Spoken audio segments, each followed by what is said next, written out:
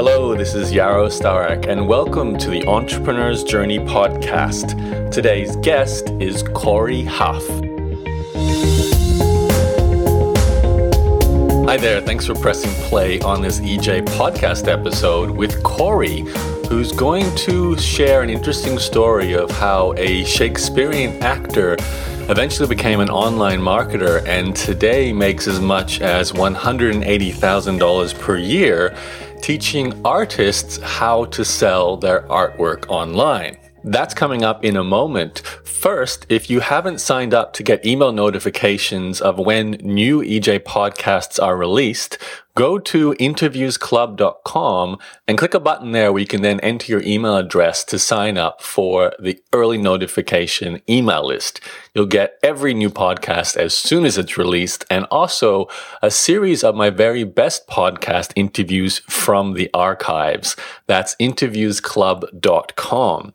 Now here's the interview with Cory Huff. Hello, this is Yarrow, and welcome to an Entrepreneur's Journey podcast interview with someone who's doing something that I think is possibly one of the most powerful needs in the creative industries, which is basically how to make money from your art.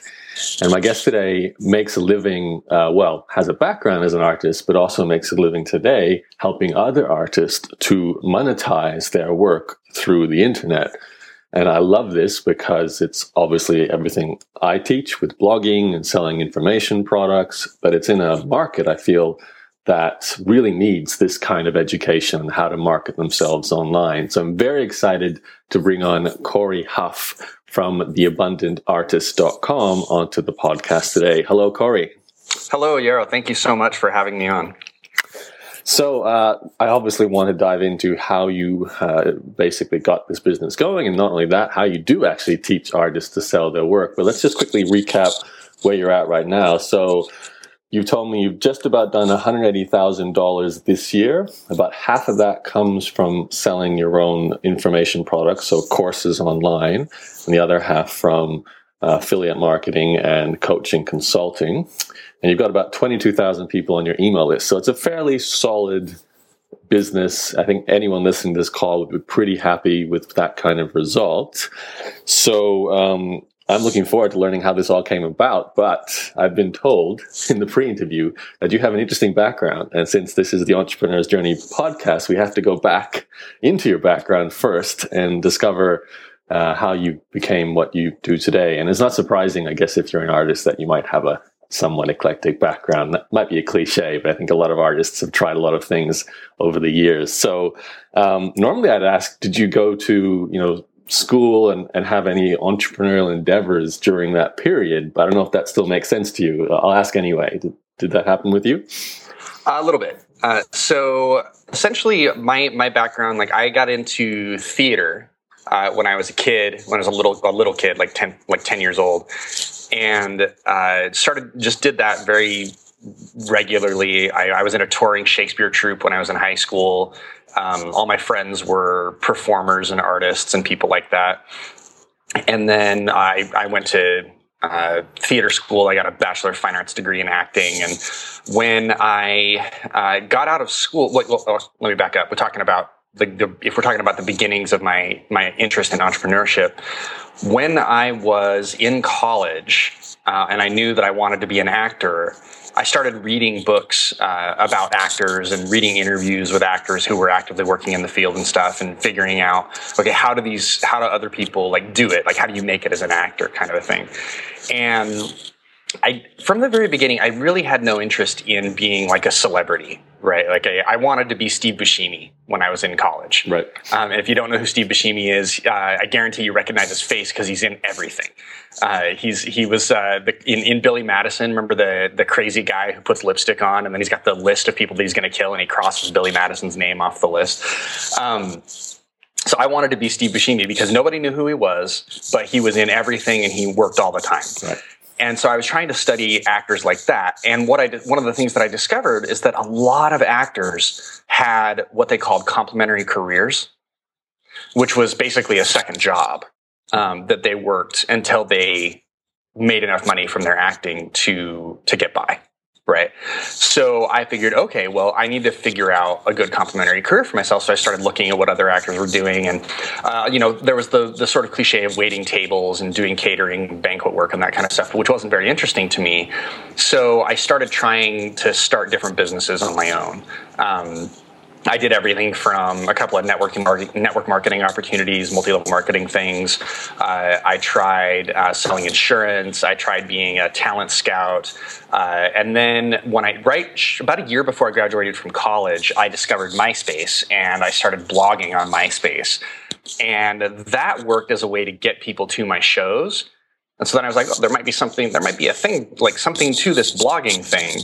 So after I graduated from college, I started a couple of different blogs, just trying to see which one fit my voice best and which one would bring me some traffic and potential business.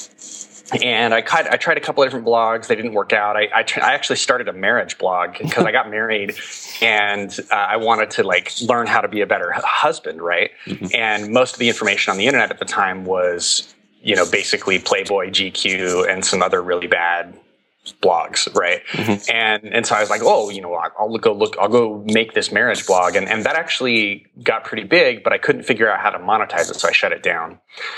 And then I was working for an internet marketing firm. When I moved to Portland, my wife and I were looking for survival jobs, and I found this job at this internet marketing company, and we were selling Google ads. Right, we were doing search PPC management, and I was learning a lot there and learning how all that worked. This was like 9 years ago, and while I was there, I started another blog on the side, and that blog, I started reaching out to other creatives and saying, how are you using the internet to grow whatever your creative business is? And the people that were really receptive to it and responsive to it were artists, the painters, sculptors, those kind of people, and they were willing to share their time. This was in the early nascent days of Etsy. This is when a lot of artists were selling original art on eBay and making a killing, before all of the Chinese copies flooded the eBay market. This was the wild days of the internet. And so I just started blogging about that and what I was learning at the internet marketing company I was working for. And was this around 2006? I'm thinking then, or 2007. 2007. Okay, when it started. Yeah. That's yeah. So basically, I had this blog that I was running on the side, and then Facebook started their ad platform, and I went to management of the company that I was working at, and I said, we should be doing Facebook ads. We're already doing Google ads. This is just a different platform. And they were like, great, you do it. So I dove in and I learned the Facebook ad platform back when it was terrible, back at the very beginning. And I trained all the team at the company on how to use it and how to support it and sell it.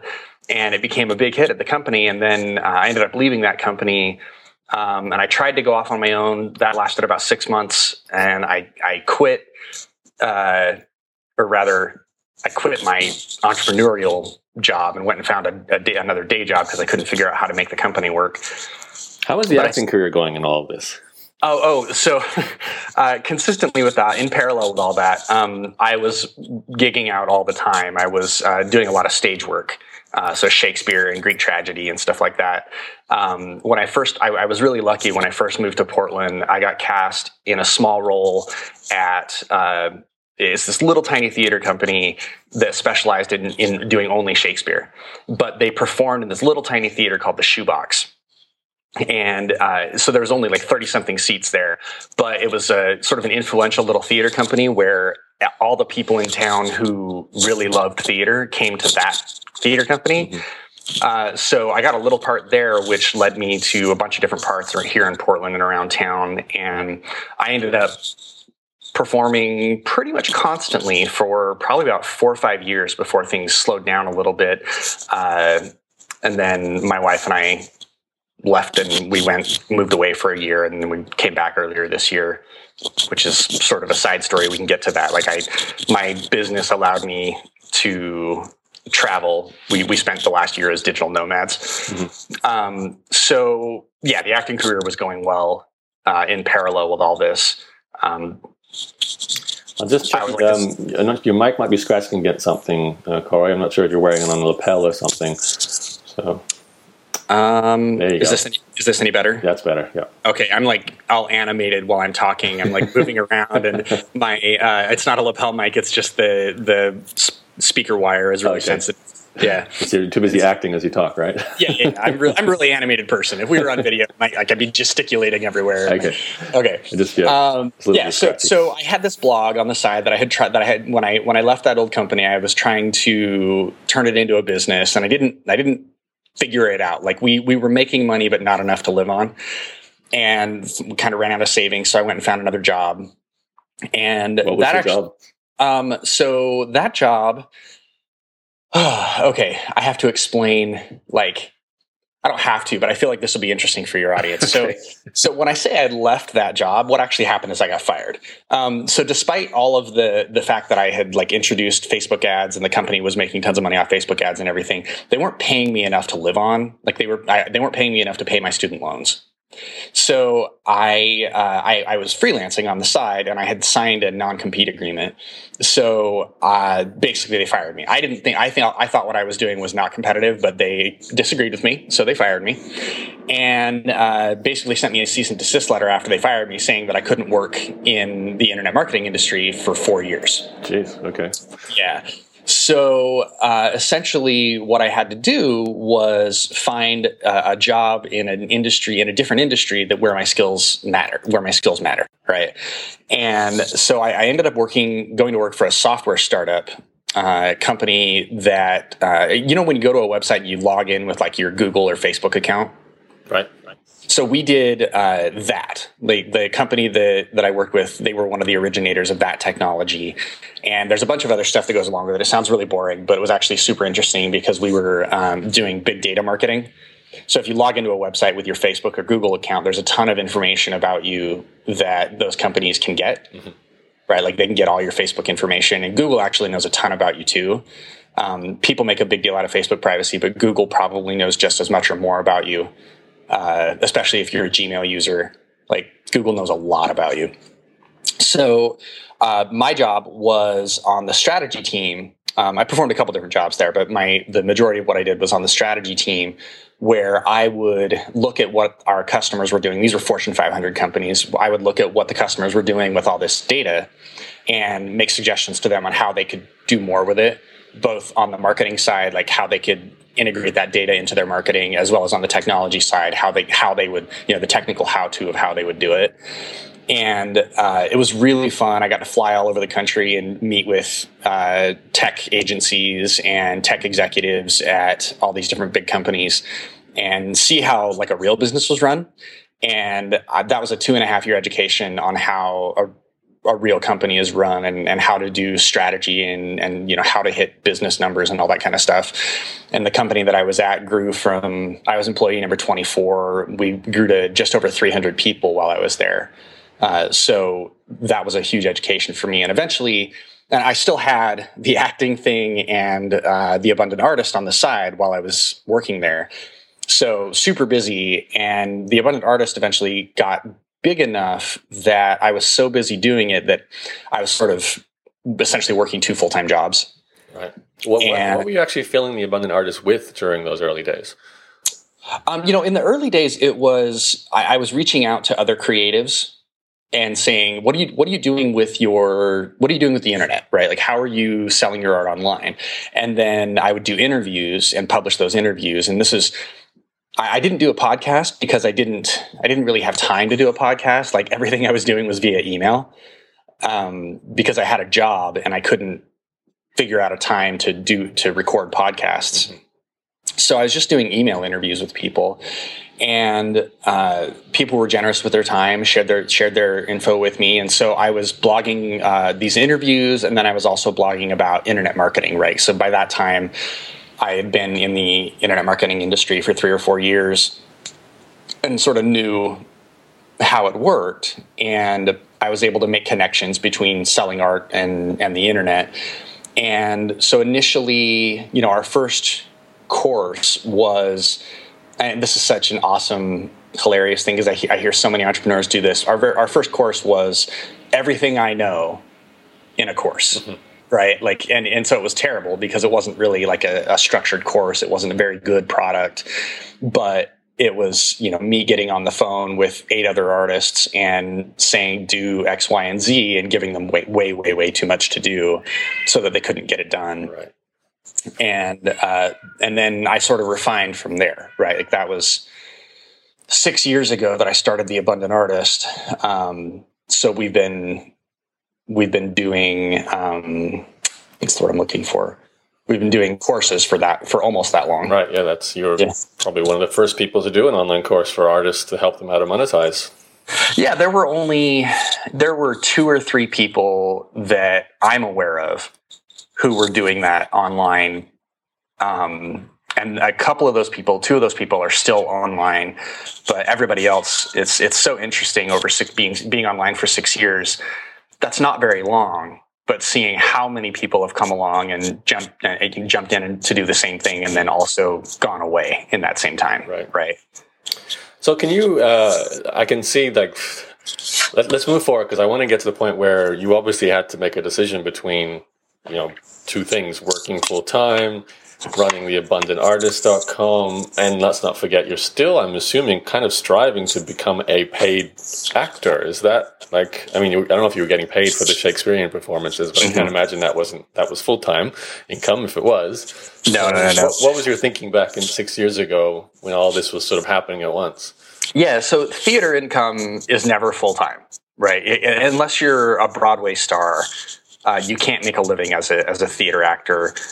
With a very few exceptions, right? Like most actors supplement their income with they do film work or they teach or direct. It's the kind of career where you do a lot of different things in order to make a living. And so because I don't really have a lot of interest in doing commercials, I was looking to start a business to make a living to support my income. So yeah, I get paid to do stage work. Like I would be considered by most people's standards, I'd be considered a professional actor. But Shakespeare doesn't pay very much. And the kind of art that I'm interested in doing doesn't necessarily pay very much. Because I enjoy doing new plays. And when you do a new play, it's usually in a really small theater for a really short run. I'm in a new show in January written by a local Portland playwright here. We'll probably get, it's a 30-seat theater, so we'll get maybe a few hundred people to see it over the course of a run. You just can't make very much money off that. Mm-hmm. For a lot of actors, that's sort of the dream, because doing new work and getting to originate characters is really fun as an actor. And a lot of actors end up not being able to do that kind of stuff because they're doing A Christmas Carol so that they can make a living. Right. So it just depends on what your priorities are. If you want to do that kind of stuff as an actor in order to make a living, that's great and more power to you. I like to keep my income a little bit separate so that I can do the kind of shows that I want to do. Right. So that was your thinking back then too. You're thinking, I don't need to see myself become a Hollywood actor and make a full-time income from this, but I want to be in control of my income. So your web business basically needs to be that, or you need to keep that job. Was that kind of your thinking back then? Yeah, that was absolutely it. When I was a senior in college, we did, so in Salt Lake City, I went to the University of Utah. In Salt Lake City at Pioneer Theater Company, which is the big theater company in Salt Lake, they bring in New York actors to perform most of the lead roles there. And so my senior year, I got to be in a show with all these New York actors. And I got to hear from them firsthand, what it's like to live in New York and make a living as an actor.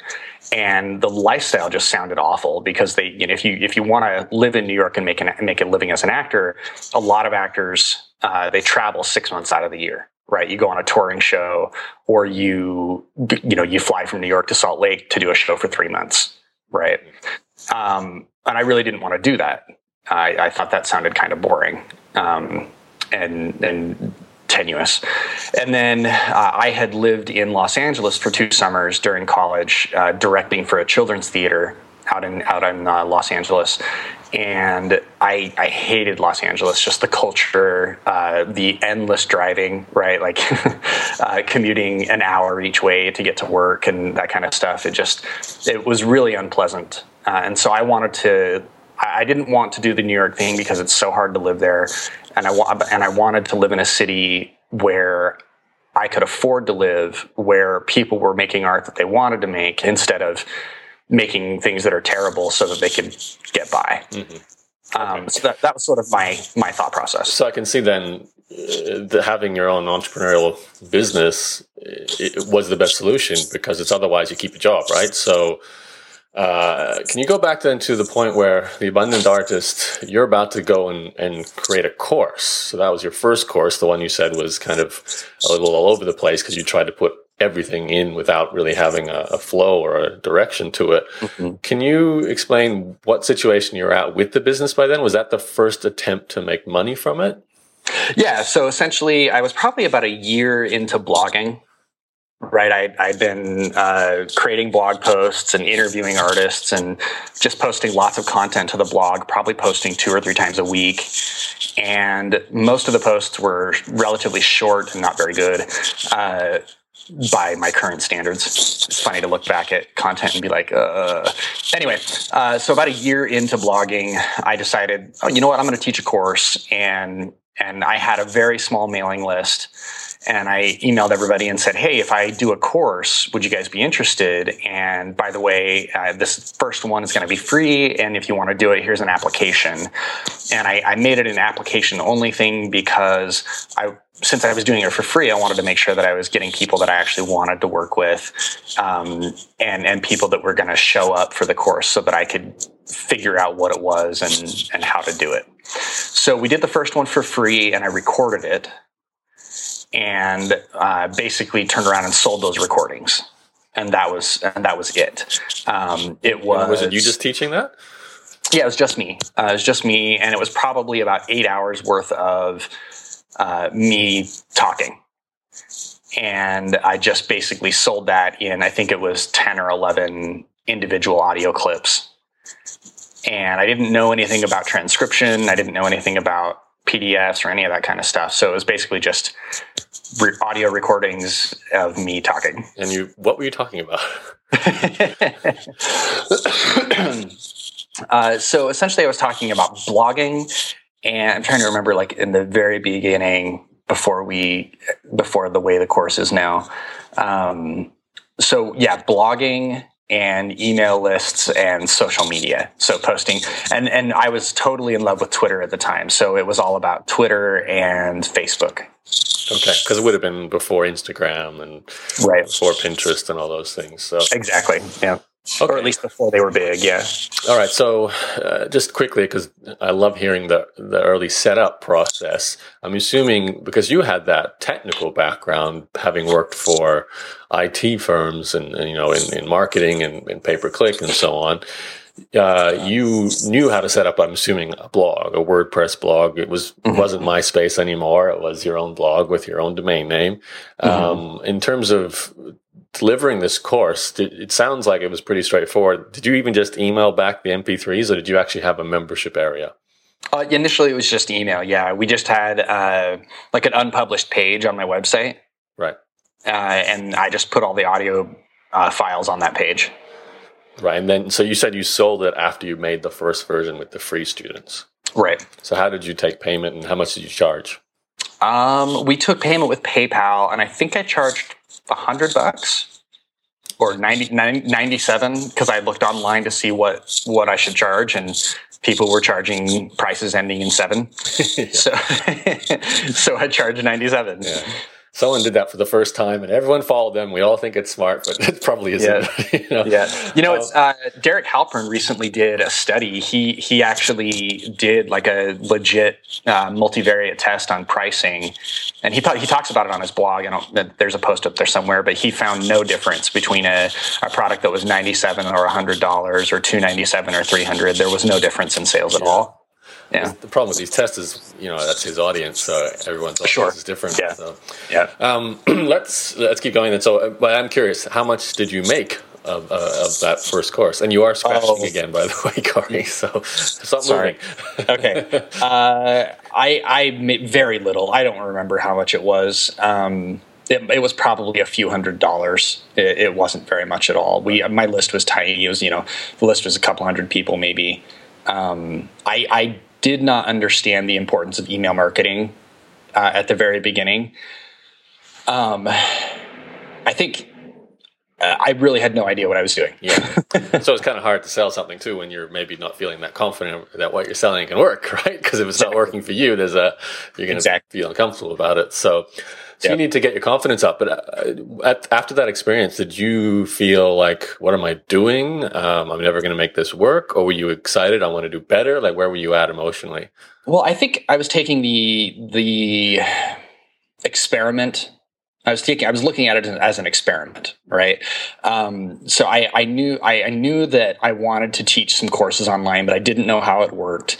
So by doing it for free for the initial people, I sort of learned how, like, what an online course would be, and then getting feedback from the students and saying, okay, I learned this and I tried this and this worked. And actually one of the students, the thing that really helped was one of the students in the course, she took what she learned and turned around and did quite well.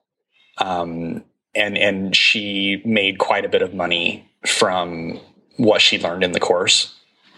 But I think that's probably I don't know if she would have done that with or without me, but she really learned a lot from it and made a lot of money from what she learned. Mm-hmm. So then I was able to use her as a testimonial, and then I sort of took feedback from her and the other students and revamped the course. But I didn't really push it very much because I knew that it wasn't quite there as a product yet. And so I spent a little time working on it, and then I started looking at other things that I could do. So I offered a WordPress installation service where we would actually, you buy your hosting through my affiliate link, and then I'll for $50 I'll install your WordPress setup and upload all your files. Gotcha. Did that go well? Yeah, that went pretty well. We did that for about 2 years until it finally got to the point where the rest of the business was growing well enough that the WordPress installation stuff wasn't scalable anymore. Mm-hmm. And it didn't make sense for me to keep doing that. So we're actually, we stopped doing that about 1.5 years ago. So during this time, were you still working full time? Mm-hmm. So yeah. How did you juggle this? So I was lucky in that first early job at the internet marketing company. It was kind of a weird job where it was really, really intense. So everybody went home at 4:00. And so my day was over at 4 or 5 o'clock every day. And it was a very strange company. So I was done by 4 or 5 o'clock every day. So I had the evenings to work. I set myself up. I set it up like I had a second job. So every Tuesday night when I got home, I would eat something real quick, and then I would work for the rest of the night. And I'd often work until 10, 11, and 12 o'clock. Right. So writing blog posts and I wanted to ask about marketing too. How were you actually getting? Even though you only had 200 subscribers, you must have found some people. So how were you finding people? Right. Blogging, SEO. So my background in internet marketing, in search engine optimization and PPC management. I didn't have a budget, so I didn't do PPC, but my site was optimized well enough. And I did a lot of guest blogging in the early days. Okay. So I scored a guest post on Ramit Sethi's blog, I will teach you to be rich.com. Mm-hmm. And I guest posted on a bunch of different sites. And so those gave me some good links and some good initial traffic. And I went to a conference. Do you know who Dave D is? Sort of an old school copywriter, is one of Dan Kennedy's copywriters. No, but keep going. So I went to one of Dan Kennedy's, I went to Dave D's conference in Los Angeles back in 2009 or 10 and learned all about the power of email marketing. And so I turned around and put an email opt-in and put up an opt-in offer, and immediately my mailing list took off, right? just by having an opt-in offer. That was huge because I was already getting some traffic from all the Google rankings that I had. What was your offer? Like, what did you give away for free? It was basically, I think it was called Learn How to Sell Your Art Online in 10 weeks.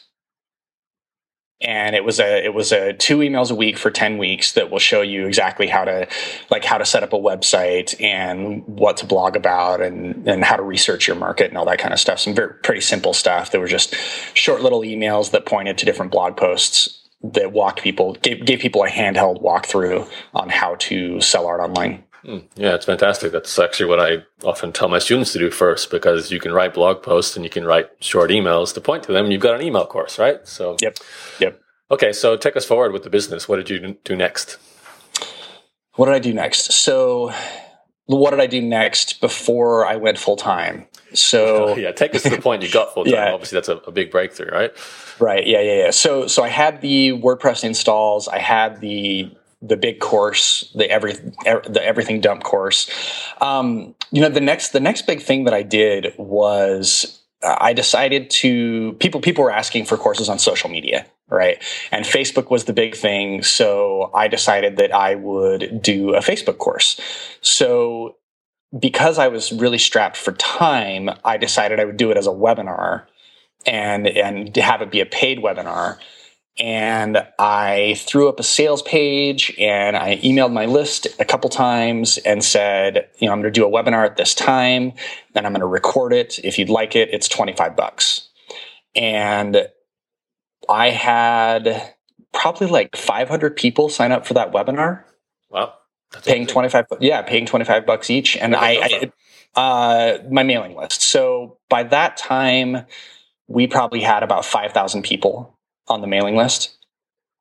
And that had just grown organically from you writing content, doing guest posts, so getting some search volume. Yep. I am kind of curious though, because you're an artist, but you're an actor as opposed to a painter or even a writer or something. How are you teaching these people? What were you teaching them? What were you writing all these blog posts about? Yeah. So a lot of it revolves around e-commerce, right? So if you're going to sell art online, for some reason, the art world is about 5 to 10 years behind the rest of the world on the internet, right? Or at least 5 to 10 years behind us, you and me and other online entrepreneurs. And a lot of really basic things are just completely foreign to fine artists. So the idea of something as simple as putting your prices on your website is totally awkward and weird for artists. The idea of doing like a giveaway on social media so that you can build up your mailing list, also something that most fine artists don't really do. Even things simple like building a relationship with people directly, because I don't know how much you know about it, but a lot of fine artists sold through resellers or art galleries, right? And so a lot of artists just hand their art over to the galleries and expect the galleries to sell all their art for them, which most of the time doesn't actually work out. But so artists a lot of times just don't have any concept of even the most fundamental parts of business and marketing. Yeah, it's you're making me think. Like I mentioned to you, my father and his wife, they're both artists. They're painters and sculptors, and I could imagine a lot of what we consider starting points for internet marketing it's something that they don't really spend a lot of time thinking about. They don't want to. They want to do their art. Exactly. Exactly. So something that one of my most popular blog posts is called the 50-50 rule. And basically it's spend 50% of your time making art and 50% of your time selling it. And that concept just blows artists' minds because most artists think that being a full-time professional artist means spending 90% of your time making art. And that's actually not true. If you talk to any artist who is successful, they'll tell you they spend maybe 30, 40, if they're lucky, 50% of their time making art. And the rest of their time is, marketing themselves, packaging and shipping the art, going out to shows and conferences, talking to potential collectors. Like there's all this stuff that happens in a professional artist career that a lot of people don't talk about. And if you go to art school and get a degree in painting or sculpting or whatever, you don't take any business classes. Yeah, I can see it's kind of unfortunate, because I think a lot of artists would prefer to just hand their art over to an agent and go, just make me money, and I just want to sit here in my art studio and make art. And it's kind of sad, because you have to go, well, and let's face it, I think, even the people I teach, a lot of the experts and anyone who's got a talent, even if it's not, artistic talent, whatever, you're helping people to do something. It's the marketing part that a lot of people don't like doing. They want to help, they don't want to sell, and selling is uncomfortable. So the fact you have to do everything you just said, building relationships, pushing your content out into the world, sort of being proactive in a, I won't say pushy way, but it definitely isn't just sitting at home and creating your art or writing, whatever it is you do. So it's a tough one. You almost have to decide, do I even want to do that? I think perhaps the answer is maybe how you started. I have to accept the fact that my acting is not going to be a full-time income. So I'll need a survival job. Maybe a survival business is better, but some kind of survival income stream. So it sounds to me that you represent here a fantastic example of someone who's basically teaching Internet Marketing 101 to a group of people who really value that. They're not immersed in Internet marketing. So if you can package up Internet Marketing 101 in a language and in a way that's applicable to their world, then it's really valuable, even though essentially you're teaching what we would consider really basic stuff. Yeah, I think that's true for the most part. Now, I'm lucky in the sense that now that I'm a little further into it, I am getting to teach some more advanced stuff. With our flagship course, which is called How to Sell Your Art Online, it really covers some stuff that is a little more advanced, but it's specific to fine artists. Mm-hmm. Yeah. Okay, so explain how you went from not making a full-time income from the abundant artist to making a full-time income. Sure. So shortly after it's really funny, because checking my email, like after I put the webinar out and asked people to start signing up. So I had like almost 500 people sign up for the webinar, and I turned to my office mate who knew that I was running a business, and it was just her and I in that office. And I told her what had happened, and she was like, "So when are you quitting?" And it was probably another 6 months or so before I handed in my resignation. But essentially, after the webinar, things kind of went crazy for me, in addition to that course doing well. So I recorded the webinar, had 500 people sign up for it, sold it for $25 a person, and then recorded it and continued selling it. And it's to this day, it's our best selling product. I sell copies of it, a few every single day. Right. And so that was going well. And because that was going well, I was getting inquiries about personal coaching, business coaching, and I decided that I would revive that behemoth course that I had put together. I said, okay, now that I have this Facebook course and this is going well, I should have something that I can upsell people to.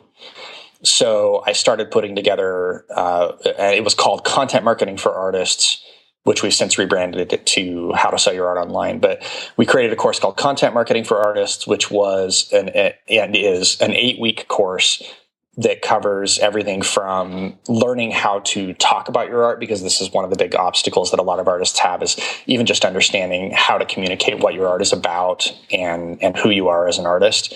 We cover that.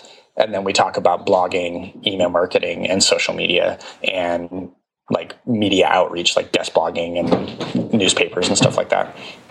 So it's a pretty intense, lengthy course.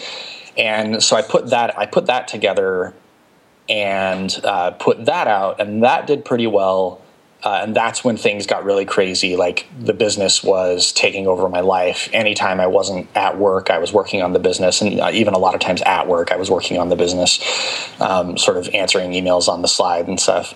And I woke up one day and I had 3 more inquiries about one-on-one coaching work, and I just sort of had a panic attack And said, I can't do this anymore.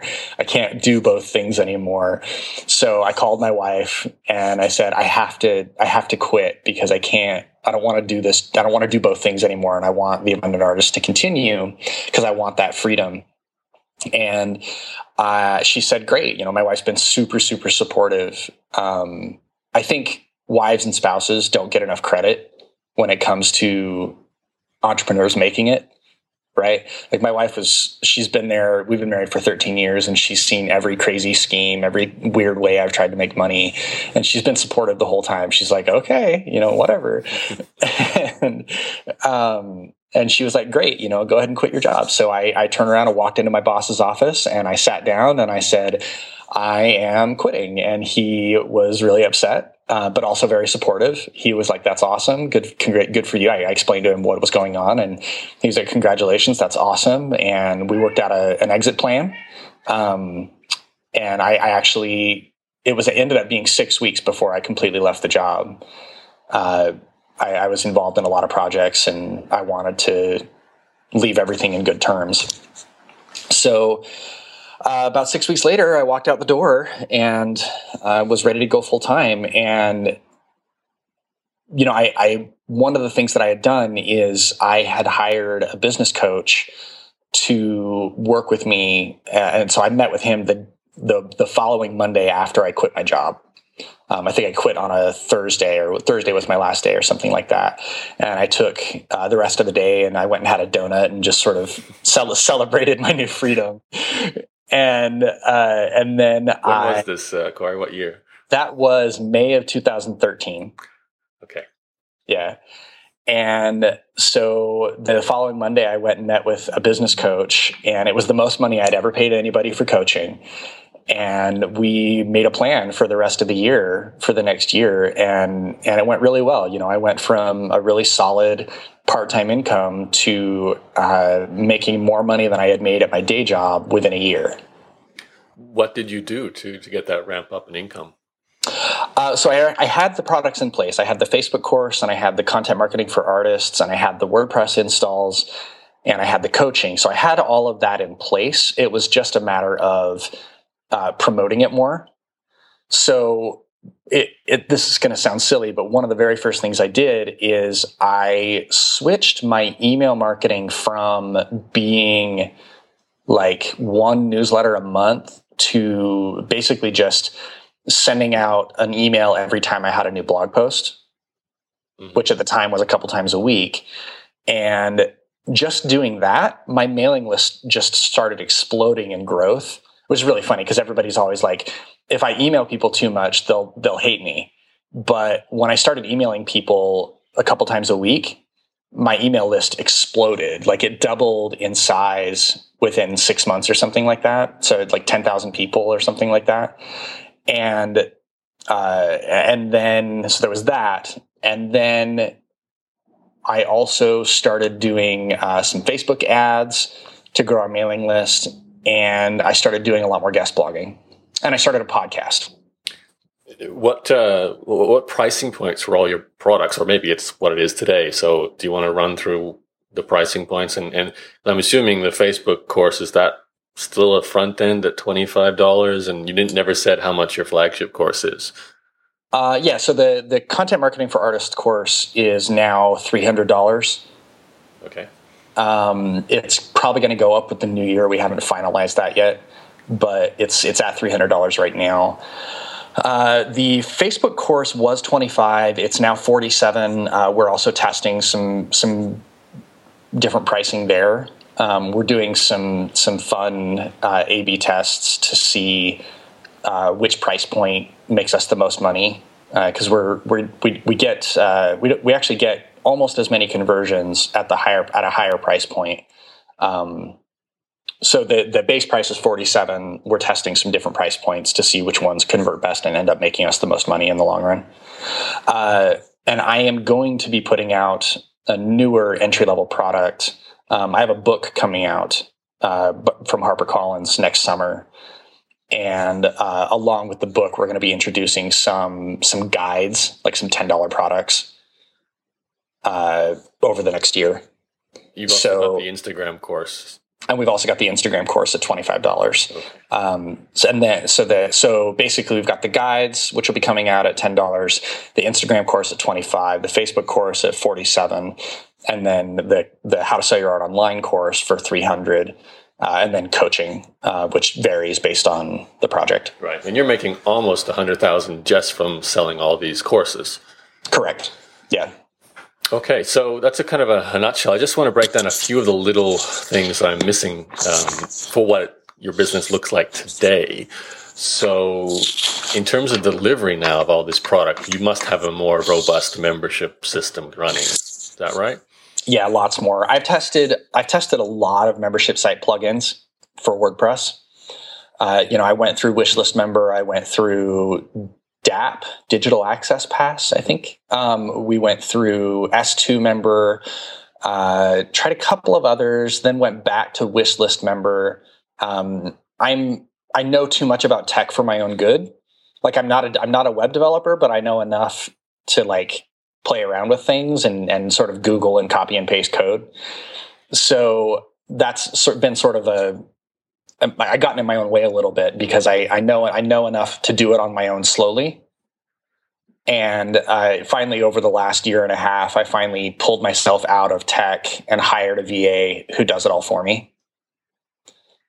So now I'm not like worrying about the tech every day, which was a big problem because, as you can see, I went through so many different membership plugins. Right. But you're on Wishlist now.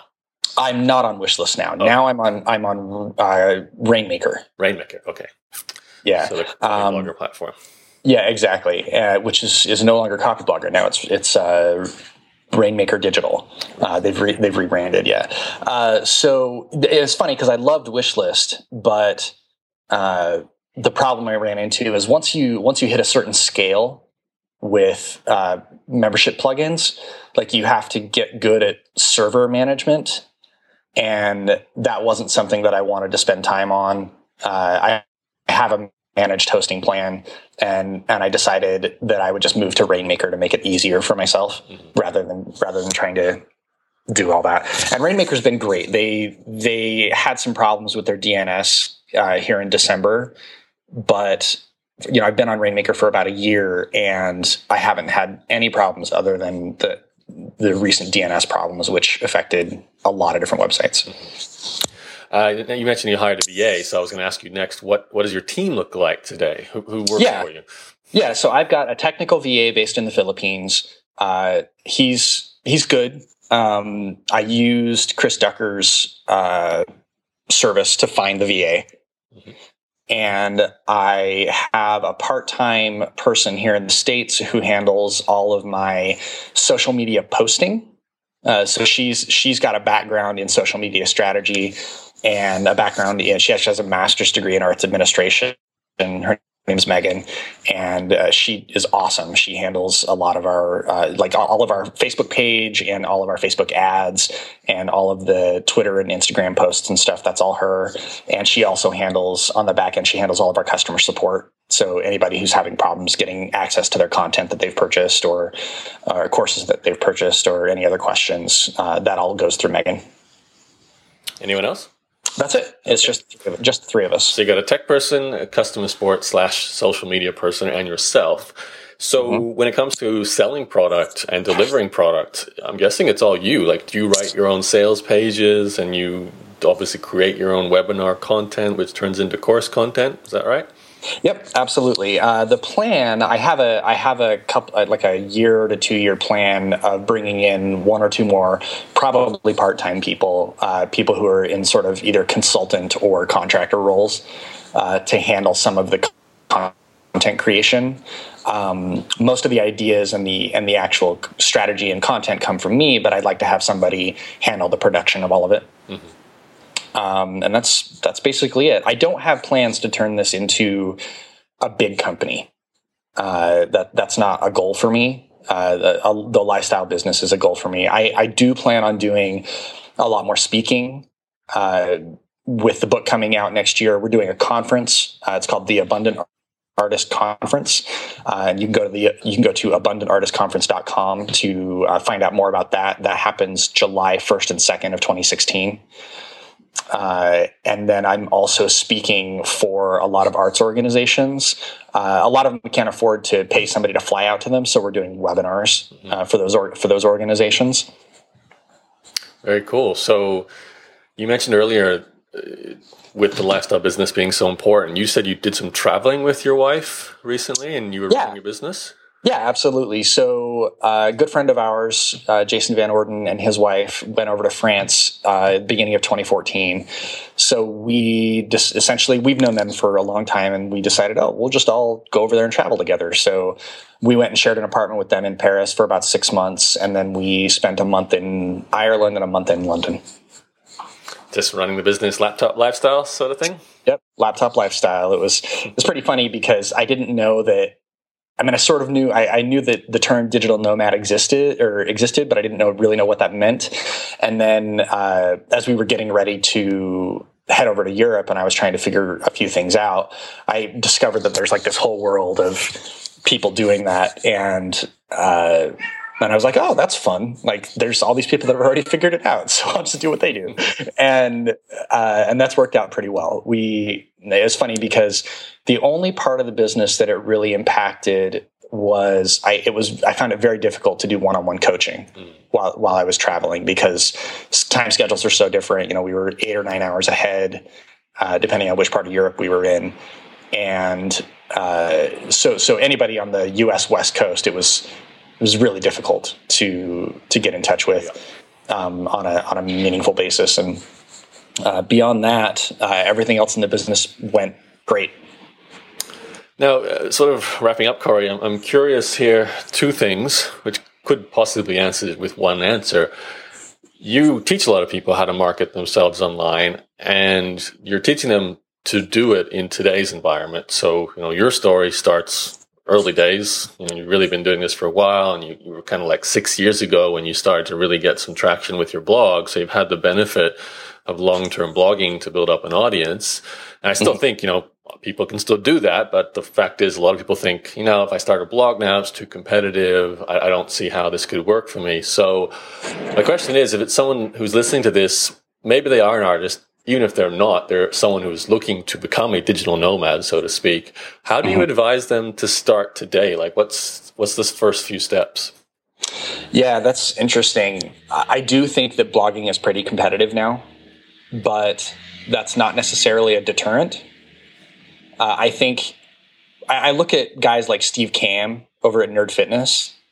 Like fitness is probably the most competitive industry online. If not the most, it's one of the most. Maybe besides the make money online niche. And Steve has done really, really well because he has this really specific voice. He's teaching fitness to nerds, and he uses Legos and Star Wars and Lord of the Rings to illustrate his points, right? So he knows who he's talking to. He has a unique voice. He's doing something that's really cool and really interesting. And it's not just, Steve's take on fitness. And that's what I think it takes to succeed with blogging now, is having a really unique voice. So you would still say, start a blog, start an email list. Is this what you tell all your artists to do in your training as well?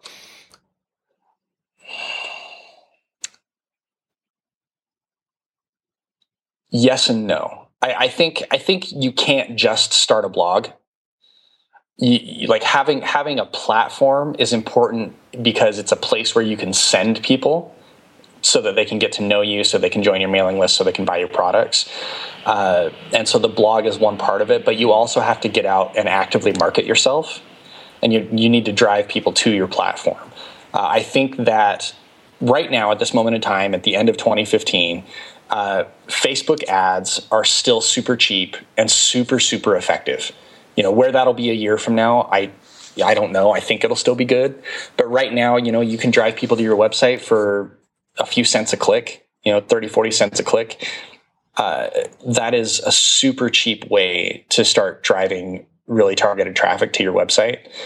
And also, I think that most people don't take enough advantage of guest blogging and promotion, doing PR, reaching out to media. There's still a lot of opportunity there as well. Awesome. All right. So it's it's kind of like the same thing we've been talking about from the beginning. Get your platform up there, but you really have to emphasize marketing, and you really have to emphasize your voice, so you can break through the noise that is out there today. And that applies for artists as well as experts, authors, teachers, trainers, anyone, it sounds like. So, all right, Cory. I'm going to mention your website, so it's pretty clear. It's theabundantartist.com.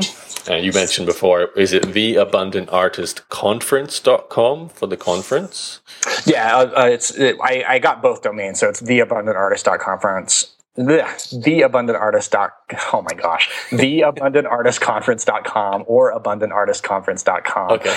Why did I choose this name for my business? Yeah, well, I have the same problem with Entrepreneur's Journey with the hyphen. It's always a problem. Yeah. Awesome. So, well, anything else you want to throw in there before I wrap up the interview? No, I appreciate it. I what you're saying about the same stuff we've been teaching for years in online marketing is true. Like, the principles of marketing are the same. They don't really change all that much. It comes down to your unique voice and how well you execute that marketing.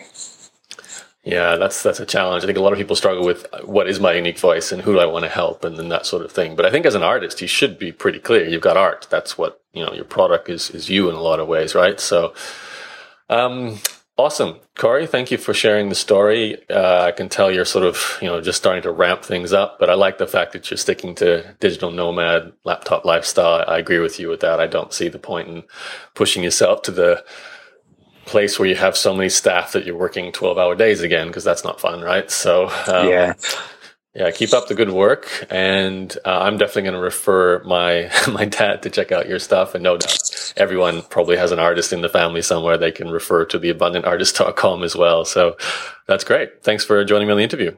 Thanks so much, Hero. And thank you for listening in to the Entrepreneur's Journey podcast. If you want to get the transcript to go along with this, so if you want to read, or also the show notes or anything else to do with Cory's interview, you can head to my blog. Easiest way to find that is to Google my name, Yaro, Y-A-R-O. That will take you to the Entrepreneur's Journey blog, and click the podcast tab there, and you'll find Cory's interview listed among any of the other ones you can listen to as well. Thanks again, and I'll talk to you on a future interview. Before you go, if you haven't yet subscribed to the email list for the EJ podcast, you can do that at interviewsclub.com.